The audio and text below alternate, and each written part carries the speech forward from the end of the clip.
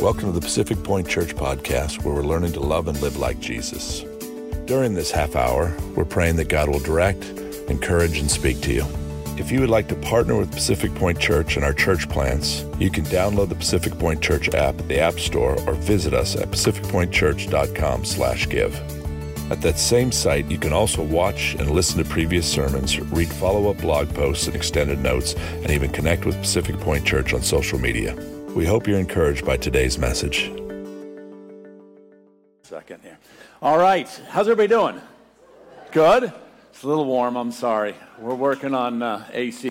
Hey, during this series, what we've been doing is we've been allowing you to ask questions. It is not, again, I want to make clear, stump the pastor. It is questions. If something comes up during the message, you're like, what does that mean? What do you know, I'll answer them at the end, and that's the number you text them into. If you also notice in your chairs, there are these Bible studies. There are 3 distinct Bible studies here. The first one that relate to what I'm preaching on. Get in the Word this week. Now you don't have excuses.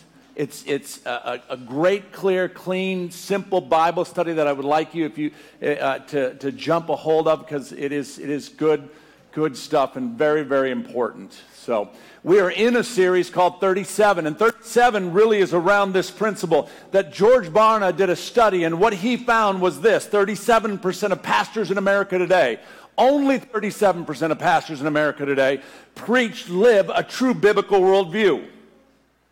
Gets worse, we said 13% of teaching pastors have a full biblical worldview, and only 12% of your children's church pastors, not these, because we have vetted them and we know that's not true, but 12% of children's church pastors in America today have a biblical worldview. Those are scary statistics. And looking at that, it just caught me and threw me. Hence the series that we are preaching on, and it's around a biblical worldview. A Christian worldview, a biblical worldview looks like this: God at the center. God at the center. A secular worldview looks like this: man at the center. God is at the center of a biblical worldview. The first week we talked about purpose and calling in a biblical worldview. 2 or 3 weeks ago we talked about family and the value of life, and then we talked about God, creation, history. Last week we talked about faith practices in a worldview. If you want to hear any of those messages, I highly encourage you to go back and listen to them. You can get them on the website. Let me pray before we get going here this morning. Father, I thank you for this time, for these men and women. God, move me aside. Holy Spirit, speak. God, give us ears to hear. Give us a heart to receive. Let the soil of our souls, God, forgive us for our selfishness. Forgive me for my anger. Forgive me. Lord, let me be right before you. Let us be right before you as you speak to us today. Holy Spirit, I pray that you would move in this place like never before. God, I pray for miracles. I pray for healing physically. I pray for healing spiritually. I pray for healings emotionally. God, that you'd touch us today. In your precious name we pray. Amen. Amen. This week, you landed on a great one. We're hitting sin and salvation. If you have, come on, that is good. Look, the reality is this: if you don't have a clear biblical worldview on sin, then you're in trouble. Get my Bible. What did I do with my Bible? I had a Bible. I thought I brought a Bible up here. It's somewhere around here. Oh, it's back there. If you don't have, thank you, Eddie. I appreciate it. If you don't have, I forgot to bring it up here, a good foundation, a biblical foundation on sin and salvation, you're in trouble. If you're a Christian and you don't hold on to it, there are problems that come with that. So this whole series is about this.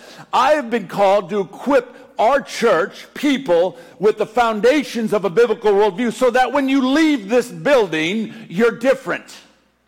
You're different. You're making a difference in this world. Because church doesn't happen here, it happens out here. This is when we come together and worship and have a good time and eat donuts and drink coffee. But out there is where you preach the gospel. In your place, where you work. But to understand sin, you must understand the worldview that is being preached. In the last 5 weeks, we've given you 5 different worldviews that are being preached. And wouldn't you know it, there's another one for this one. This week's worldview is expressive individualism. Expressive individualism. Expressive individualism looks like this, per Carl Trueman. It holds that human beings are defined by their individualistic psychological core. And the purpose of life is allowing that core to find social expressions in relationships. Anything that challenges it, this worldview, expressive individualism, is deemed oppressive. Don't put your stuff on me, is basically what he's saying. Including God. Including God. So let me, are we all right? Oh, what, just lose it there? Okay, sorry. This week was Sin and Salvation. Is that me? Sorry, Seth. We're playing like a game of ping pong back there. He's hitting and then I'm hitting. And here's the reality of sin and salvation. The Bible takes sin seriously because God takes humanity seriously. In the world, we've taken sin and just kind of pushed it to the side, but God doesn't do that. That really, okay, now we're on the right slide. Expressive individualism. You know what? This is what I want to do. I want to show you what expressive individualism looks like, because I need word pictures with this. It's a modern notion of self, which we called expressive individualism, lies at the heart of the current cultural conflicts. What we're seeing about what's happening in culture, it is based in this cultural expressive individualism, and this is what it looks like. Now, I have a chair. This is our chair from our house. My children and my wife and my friends and Jeremiah and Ryan and other people, when they come over, they go, "Oh, there's your throne." They literally joke with me because it's my throne. Most of the time when they come over, they see me here, and they see me watching sports, sitting like this, and I usually have a glass. This is soda, which I usually have a glass of soda. Let me move that. But and they joke, especially Ryan mocks me and says, "Oh, you're in your throne again." This is what expressive individualism looks like, okay? Because it looks something like this. Now, I'm going to offend some people here, and I'm really happy to do so. It looks like this. Self. Abortion, my body, my choice. You don't get to make that choice for me. Lust, sex. Look, I just need to take care of myself. I just need to take care of myself. You know what expressive individualism looks like? It's ugly. It's very self-righteous. It looks like politics. It looks like this. Did you guys know that Jesus voted for Trump? Do you know that Jesus can't stand Biden? This is what expressive individualism looks like. It looks like radical racial politics. You know what? The white race is the chosen race. There are Christians that believe that. Wait. The black race is the chosen race. There are black men and women, Christians, that believe that. Oh, no, wait. There's Asians that are the, it's this radical, there are divided races. Expressive individualism. You know what it looks like? Freedom of religion. Expressive individualism looks like I can choose the religion I want. In fact, I can take a little bit of that religion, a little bit of this religion, a little bit of the religion over there, and I'll mix it all together, and we'll call it good. Why? Because it's about me. It's all about me. That's what it looks like. And when you see how foolish that is, me up there smoking, it ain't foolish when you're smoking a good cigar and you have a nice brandy. But when it's all about you, it's foolishness. We're talking about sin and salvation. The foundation of this is so important. And what shapes our society is this: expressive individualism. Sin and salvation. The Bible takes sin seriously because God takes humanity seriously. I love this. John Stott wrote this article, and I want to kind of break it down here because he does such a phenomenal job in this article. It says this: The essential background to the cross is a balanced understanding of the gravity of sin and the majesty of God. If we diminish either, we're diminishing the cross. Gravity of sin. The gravity of sin is the weight of sin. The majesty of a holy God. Oh God, have mercy. Let's start with gravity of sin, the weight of sin. James says this, after desire, what's desire? It's, I get what I want. After my desires are satisfied and conceived, it gives birth to sin. Sin, when it's fully grown, gives birth to what? Gives birth to death. Sin leads to death. There's a natural death and there's a spiritual death that he's talking about here. Regardless, both are devastating and both lead to death. Now that's this side of the coin. The other side, the majesty of God. Isaiah 6:3. And one called out to another and said, holy, holy, holy is the Lord of hosts. The whole earth is full of his glory. The majesty of God is when I walk out this building and I see creation. It blows my mind. The majesty of God is when I hold that baby, when I look in the eyes of that child that somehow she birthed. When I go out to the ocean and I see the magnificence of waves and the ocean and the movement and the stars and the sun, the majesty of God comes forth. How do I deny it? And there's this tension. And the majesty of God does not allow room for sin. The two can't coexist.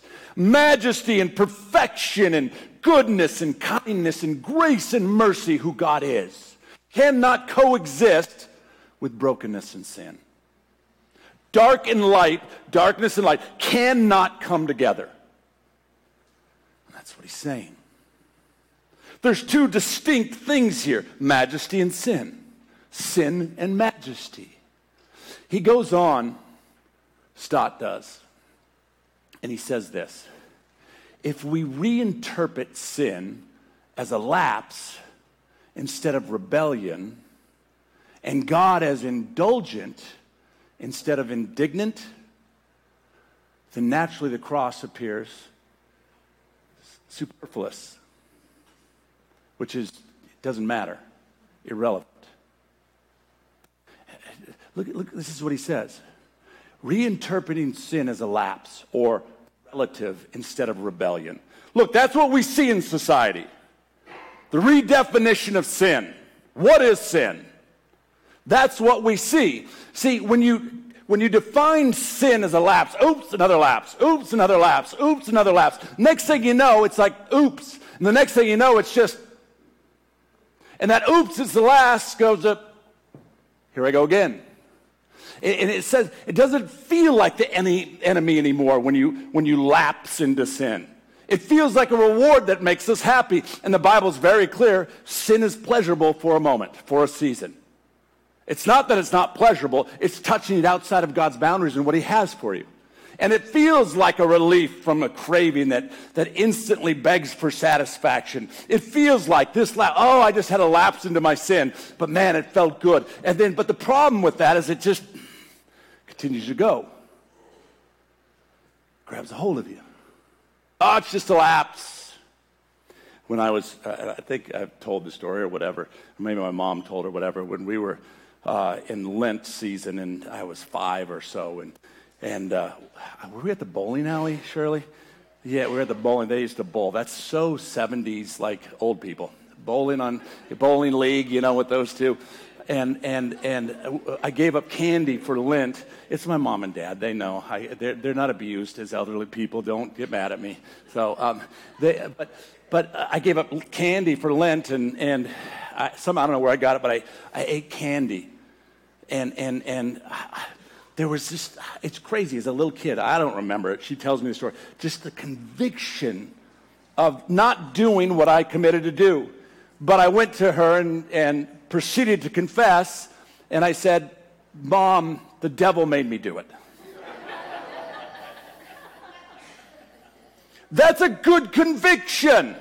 Now, the devil didn't make me do it. I made a choice, rebellion, and sin. But my point is this, that when we look and we go, oh, it's just a lapse, all of a sudden there's no supernatural, there's no enemy that's poking away, there's no devil that's tempting, there's no right or wrong. It's just a lapse. Just had a lapse. Sin is as relative. That may be sin to you, but it's not sin in my world. Have you heard that one lately? Have you heard that preached on television? Have you seen that preached from the mountaintops? Don't touch that. That may be sin to you conservative Christian zealots, but not us.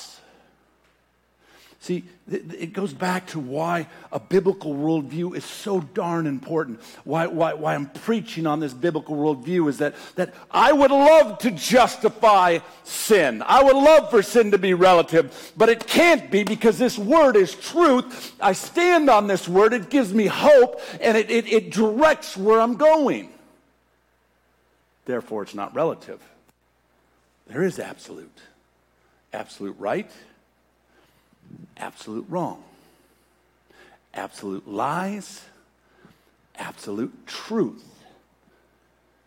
Sin is sin. Sin is sin. The Bible calls sin, I got this wrong, I flipped it actually this morning. The Bible calls sin rebellion, but it's also in the world called expressive individualism. That's what the world calls it. It's all about me. I'm the man. Don't mess with my world. I've got a good cigar, bad Diet Coke. It's my world. And if I want to feel this way, I'm going to feel this way. I'm going to make that choice for me. Because apparently, I am God. And I created all this. Does the conversation sound familiar to anybody? You know what I'm talking about. I mean, Genesis 3, dear Lord. But the serpent said to the woman, you will not surely die. And she's sitting in her barca lounger. And she says, hey, serpent, what are you talking about over there? And he, you're not going to die. For, God knows that if you eat the fruit of this tree, if you take a bite of that apple, your eyes are going to be opened. In fact, you'll be like God. And that conversation you have about your sin that I have about my sin in my head, and me and the enemy going back and forth. Well, this is one time. If I just have this one, if I just get plastered this one time, I can come Sunday and ask forgiveness and John will forgive me, or say I can have forgiveness through the cross. If I just fill in the blank, and we start to justify our sin, and this conversation is going crazy in our head, and we're sitting in our chair, and sin kind of just becomes what we do. There's no conviction. There's not even a devil made me do it all of a sudden. See, here's what the Bible says, if you remember.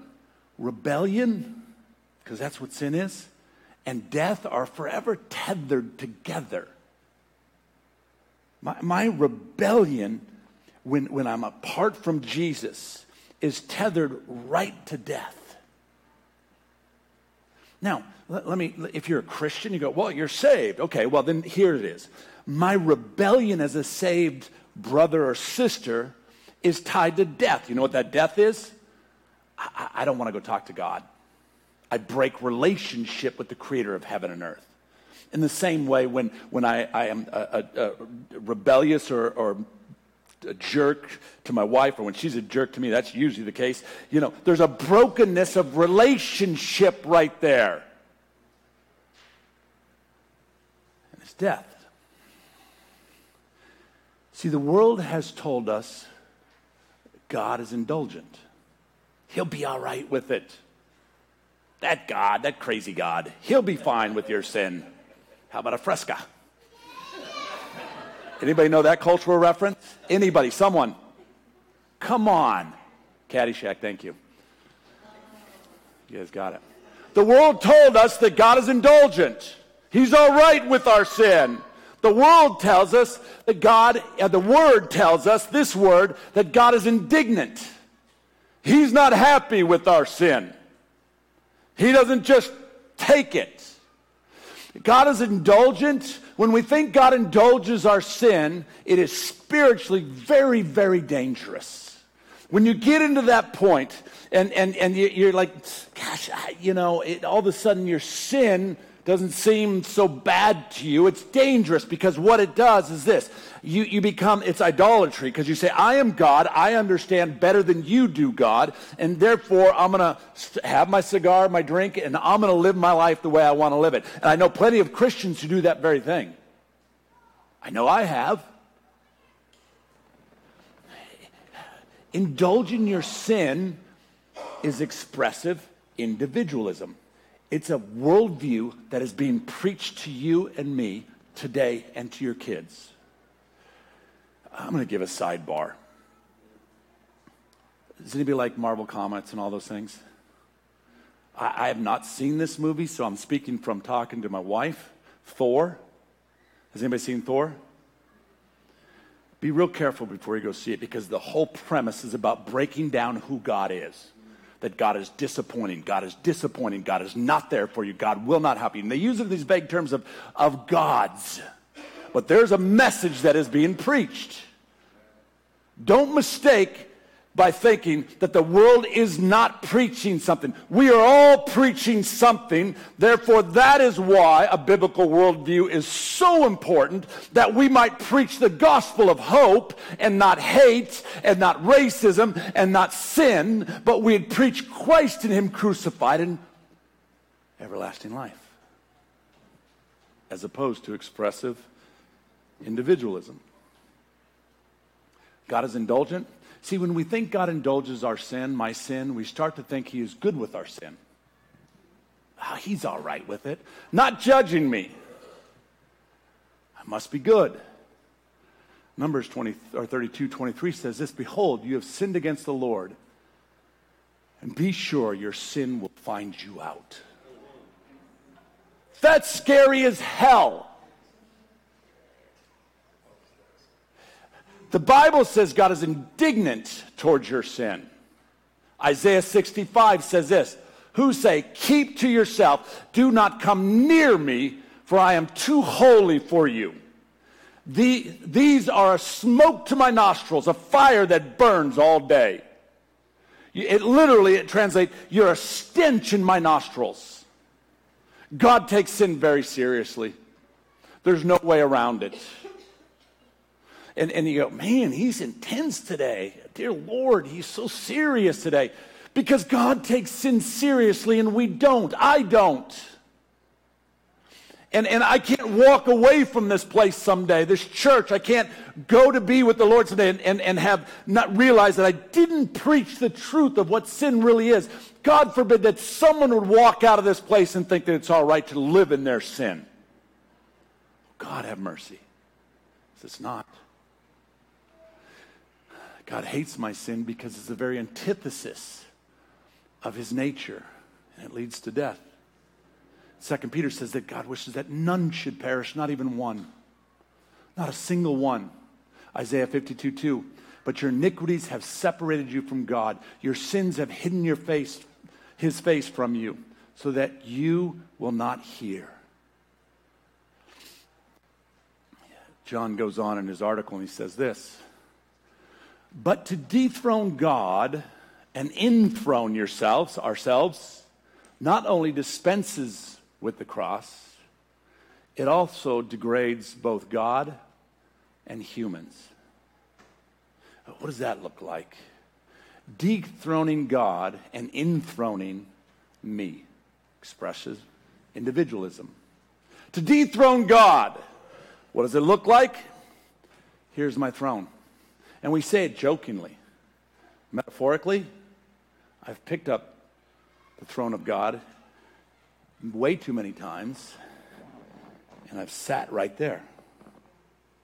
To dethrone God, which many of us have done, are doing as we speak, starts here in Genesis 3. The Bible studies that I sent out to you or gave to you today start with Genesis 3, creation. That is foundational to our faith. Creation is foundational. To dethrone God, Genesis 3:5. This is the conversation. Remember, we said there's conversations always happening in our head. When I sit in the throne and God's not in the throne, you know what I do? I entertain conversations with the devil.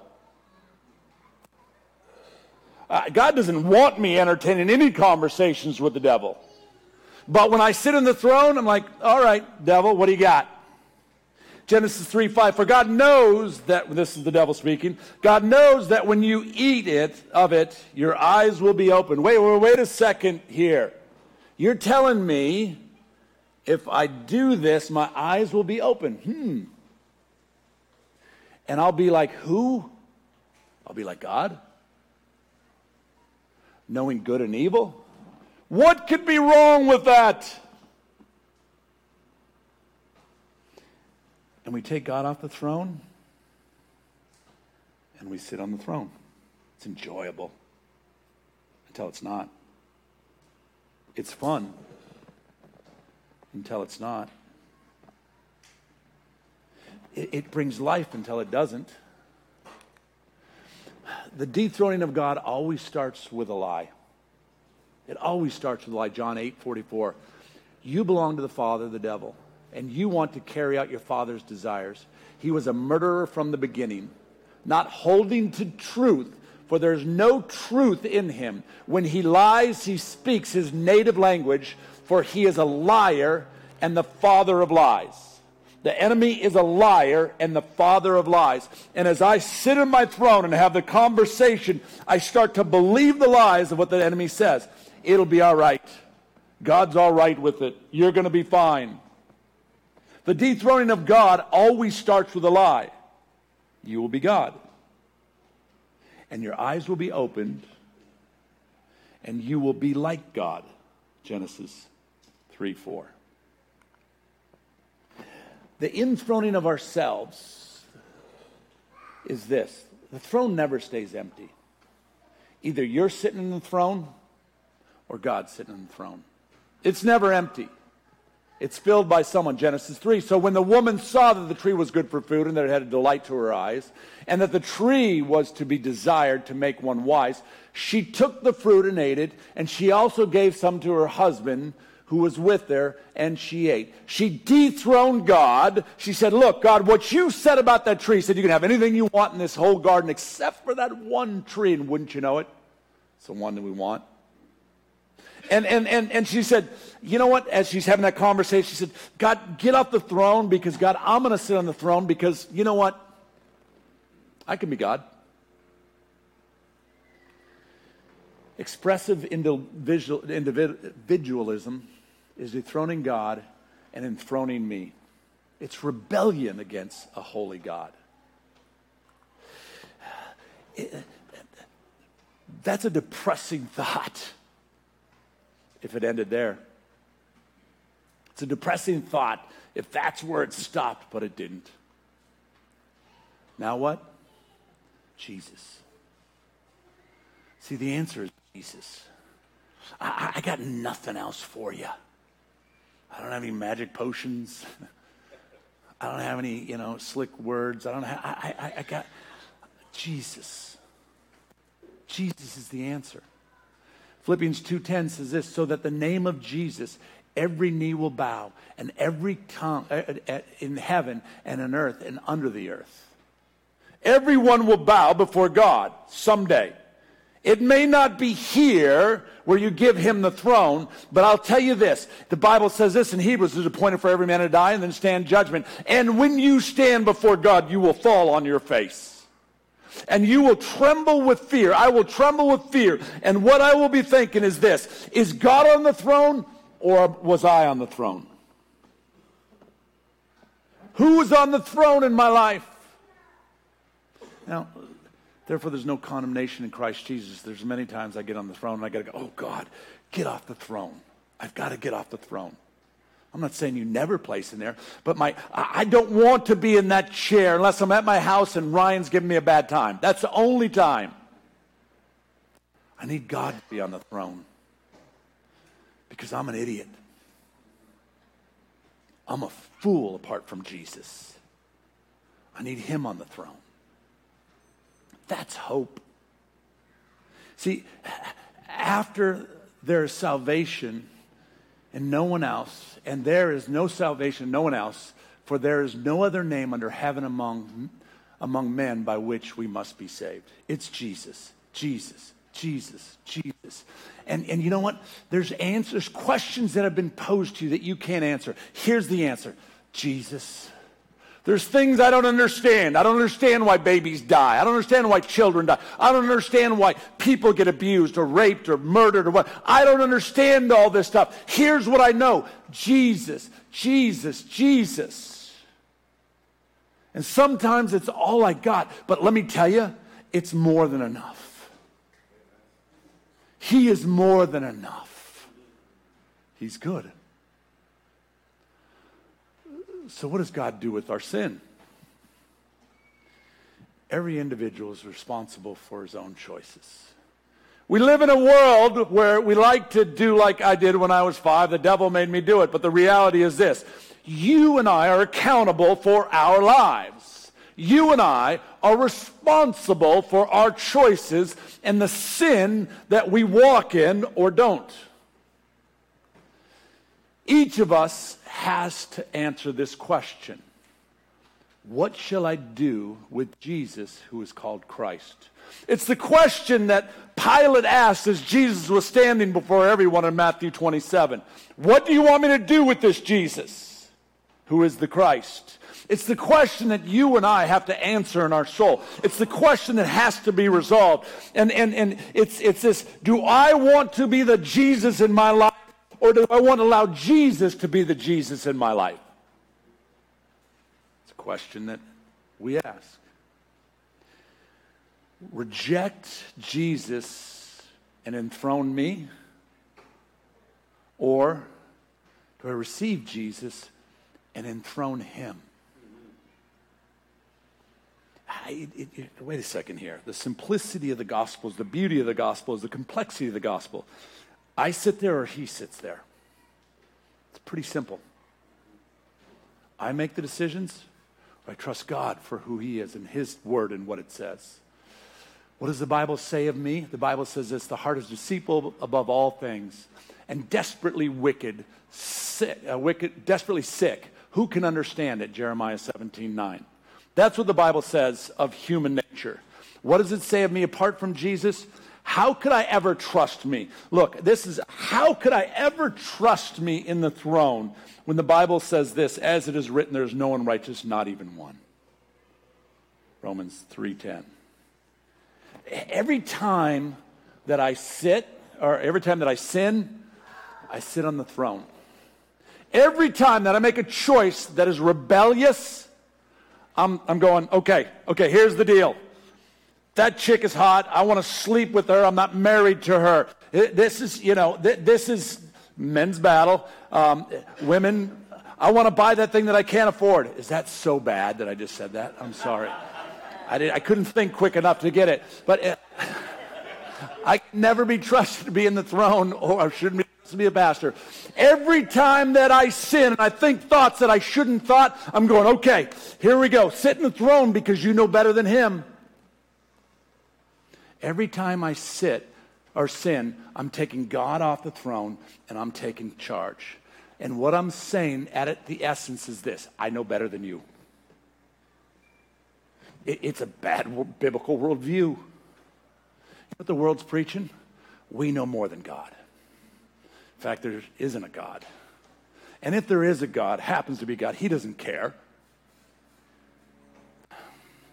Rebellion, sitting on the throne, is I know more than the creator of heaven and earth. It's that simple. But the hope is that when the one who belongs on the throne the one who died for my sins and paid the price for the throne, the one who was there in Genesis 1 in the beginning as everything was being created, the one that walked the earth for some 33 years and lived a perfect life, the one that spoke truth and out of him came perfect love and life, the one that I can actually put hope in, sits on the throne. Romans 3:23 says this, remember there's that death thing, for the wage of sin is death. Over and over we see death comes when we rebel, when we sin. But the gift of God is eternal life in Christ Jesus our Lord. The gift of God is Jesus on the throne in our life. And the blood of Jesus that was spilled at Calvary some 2,000 years ago wipes everything away. Are you kidding me? I don't deserve it. Yet, at some point this week, I'm going to do this. I'm going to settle into the throne at some point during the week. I don't want to sit up here and preach a message on it and say I'm not going to.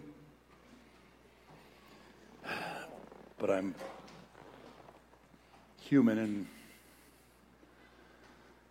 that's what we do too many times. See, the hope of salvation is this. God in his perfection, man in his brokenness. There's this infinite gap between the two. It can't be bridged other than Jesus and his blood. And it's the blood of Jesus, that brings me hope, that brings me life. See, the hope in salvation, you have two choices, you or him. Your eternal being. Now, no one here decided when to be born, who to be born to, and had anything to do with the growth in the belly of a woman. Yet you're going to determine salvation. You're going to determine, or you're going to give it to him. See, the hope in salvation is this. You're either enthroned. If you're enthroned, then God gives you what you're asking for. If you're on the throne of your life, God, as a gentleman, says, I'll give you what you want. Because you don't want me to be Lord of your life, because you don't want me, the creator of heaven and earth, the creator that's all-knowing, omniscient, omnipotent, omnipresent, the one that was beginning and the end, the Alpha and Omega. Because you don't want me to be on the throne, I'm going to let you make the choice, and I'm going to be a gentleman. I'm going to give you what you want, which is separation from God or death. Or, as the world says, expressive individual. I want what I want. Okay. God, I want what I want. Okay. God, I don't have to listen to the rules in this book. Okay. God, you can't put me in a box and tell me what to do with my body. Okay. God gives you exactly what you asked for. He gives you what you asked for.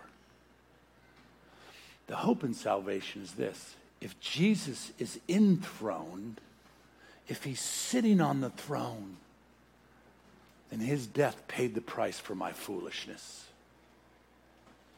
His blood paid and wiped away every one of those sins. And I walk in freedom. Dear Lord, that's unbelievable. That's hope. That's God's goodness. Remember, we said sin leads to death. Someone has to pay the price in order for God to be just and righteous. Otherwise, he wouldn't be righteous. He wouldn't be just if he just let all sin go crazy. If you just got away with everything you got away with, God is not just and righteous as his word says. Because it says, after a desire is conceived, it gives birth to sin, and sin, when it's fully grown, gives birth to death. But we have hope. We have hope. Romans 5:8 says this, but God demonstrates his own love for us. While we are sinners, Christ died for us. Christianity versus every other religion in the world. This is the crux of Christianity, grace. Jesus came, lived a perfect life, died for us, and said, by my grace you are saved. That's the difference between Christianity and every other religion in the world. Jesus enthroned. Romans 10:9 says, if you want Jesus enthroned in your life, if you don't know Jesus today and you want him to be on the throne of your life, this is what Romans 10:9 says. This is what he asks us to do. Because if you confess with your mouth that Jesus is Lord, if you confess with your mouth that he is enthroned, and you believe in your heart that God raised him from the dead, he says you will be saved. For it is with the heart one believes and justified, and with the mouth one confesses and is saved. Jesus is on the throne, not John. Jesus is on the throne. And when I die, John doesn't stand before John. Eddie doesn't stand before Eddie. Eddie stands before John. Each one of us stands before the creator of heaven and earth, and we give an account. But if I've confessed Jesus on the throne, his blood wipes away my sins. That's nuts. That's nuts. Thank you. That's worth clapping. That's the gospel. That's the good news of Christ's death, burial, and resurrection. It is the good news that everyone needs. And when you walk out of this building, it's on us as Christian believers, if you know Jesus, to share your grace stories. Why? We talk about share a meal, spend time with others, and share the gospel. Share the gospel. Because Peter says that God wishes that none should perish. And Jesus left and he said, it's good that I go because I'm sending one even greater. I'm sending the Holy Spirit that lives in you, that will testify of who I am. He will give a testimony of who Jesus is. And that Spirit that lives in you wants to give a testimony to others. And you have the ability to say, no, not today, Holy Spirit. Or you to go, Jesus is on the throne. I'm going to be, okay, here's the gospel. You have the opportunity. You have the opportunity. I want to receive communion right now. But as we receive communion, communion is a place of humility. It's a place of repentance, and it's a place of restoration. It's a place where we get our hearts right. Excuse me. And as we receive the body of Christ and the blood, oh God, forgive me. It's the place you go, God, forgive me for sitting on the throne. Oh God, forgive me for replacing you with me.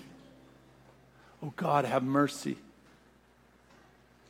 And as we receive this right now, I want you to examine your heart.